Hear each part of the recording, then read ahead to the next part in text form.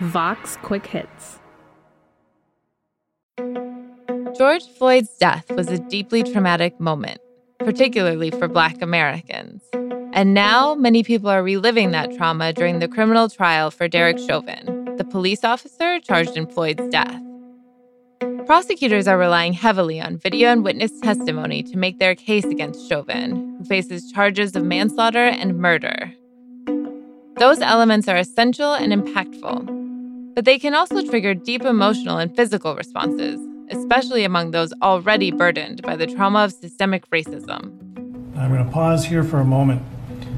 We saw you standing there with your hands on your head for a while, correct? Correct. What was going through your mind during that time period? Disbelief and guilt. Okay. Why guilt? If I would have just not taken the bill, this could have been avoided. Vox race reporter Fabiola Sinius is here to talk about the emotional toll of the trial, the origins of those feelings, and whether we can expect them to go away anytime soon.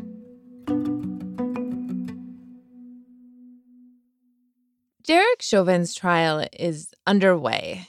Can you talk a bit about what the prosecution's strategy is for building their case? Derek Chauvin faces 3 charges, and those charges are second-degree unintentional murder, third-degree murder, and second-degree manslaughter. So to be convicted of the most serious charge, prosecutors basically have to show beyond a reasonable doubt that Chauvin caused Floyd's death when he held his knee to Floyd's neck last summer, which we all saw.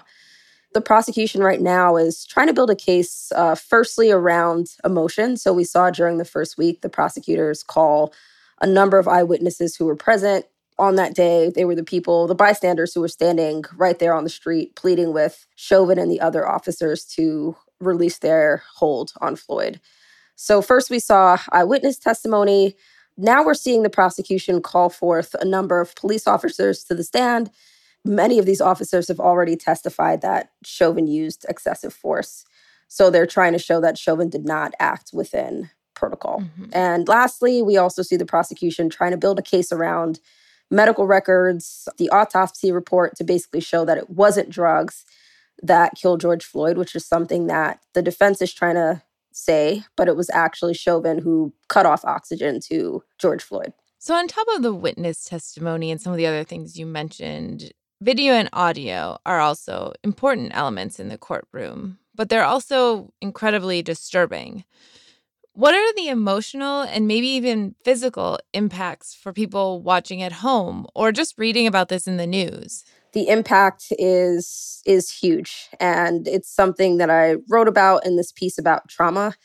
First and foremost, this entire trial is about trauma. The fact that the prosecution, when they were first opening up a week ago, they played the entire 9-minute and 29-second video.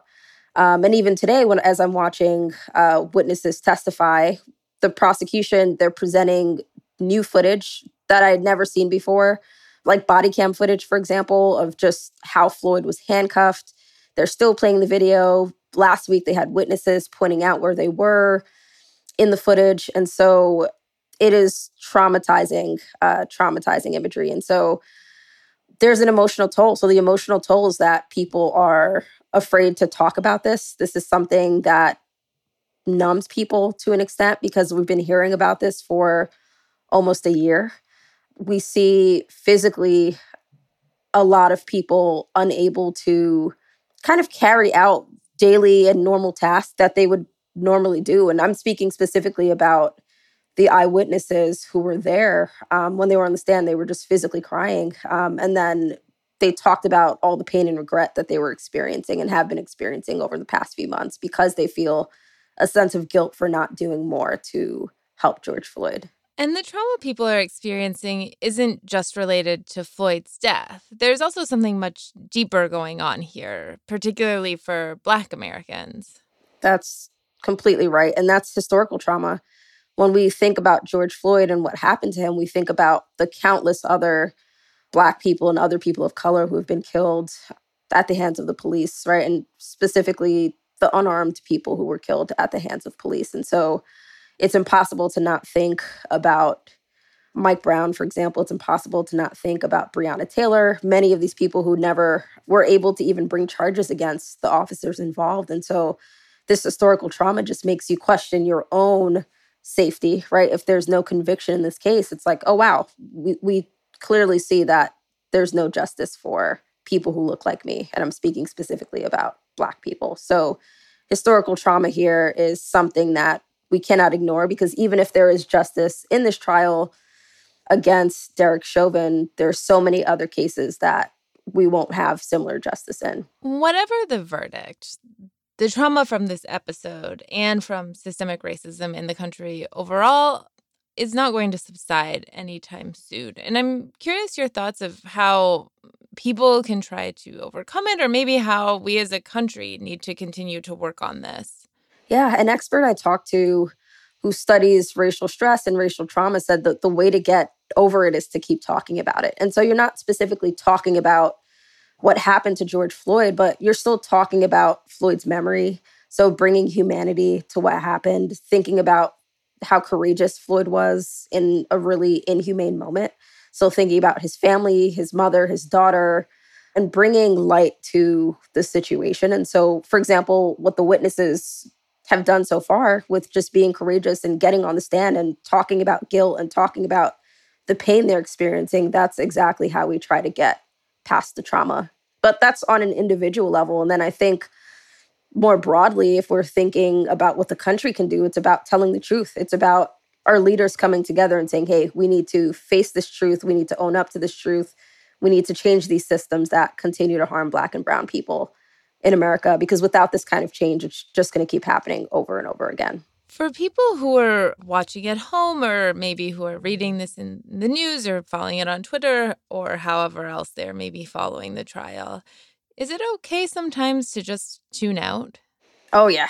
It is absolutely okay to tune out. I did a search with the words Derek Chauvin mute, and so many people were like, I am muting this trial. Sorry. I'll hop back in occasionally, but it's just too much. And it is absolutely okay to mute the trial. Well, thanks so much for coming on and speaking about this today. Thank you so much for having me. Fabiola Cineas is a race reporter at Vox, and you can find her on Twitter at Fabiola Cineas. I'm Emily Stewart, and this is Tell Me More. Our producer is Sophie Lalonde. You can find more episodes and other stories from Vox in the Vox Quick Hits feed wherever you get your podcasts.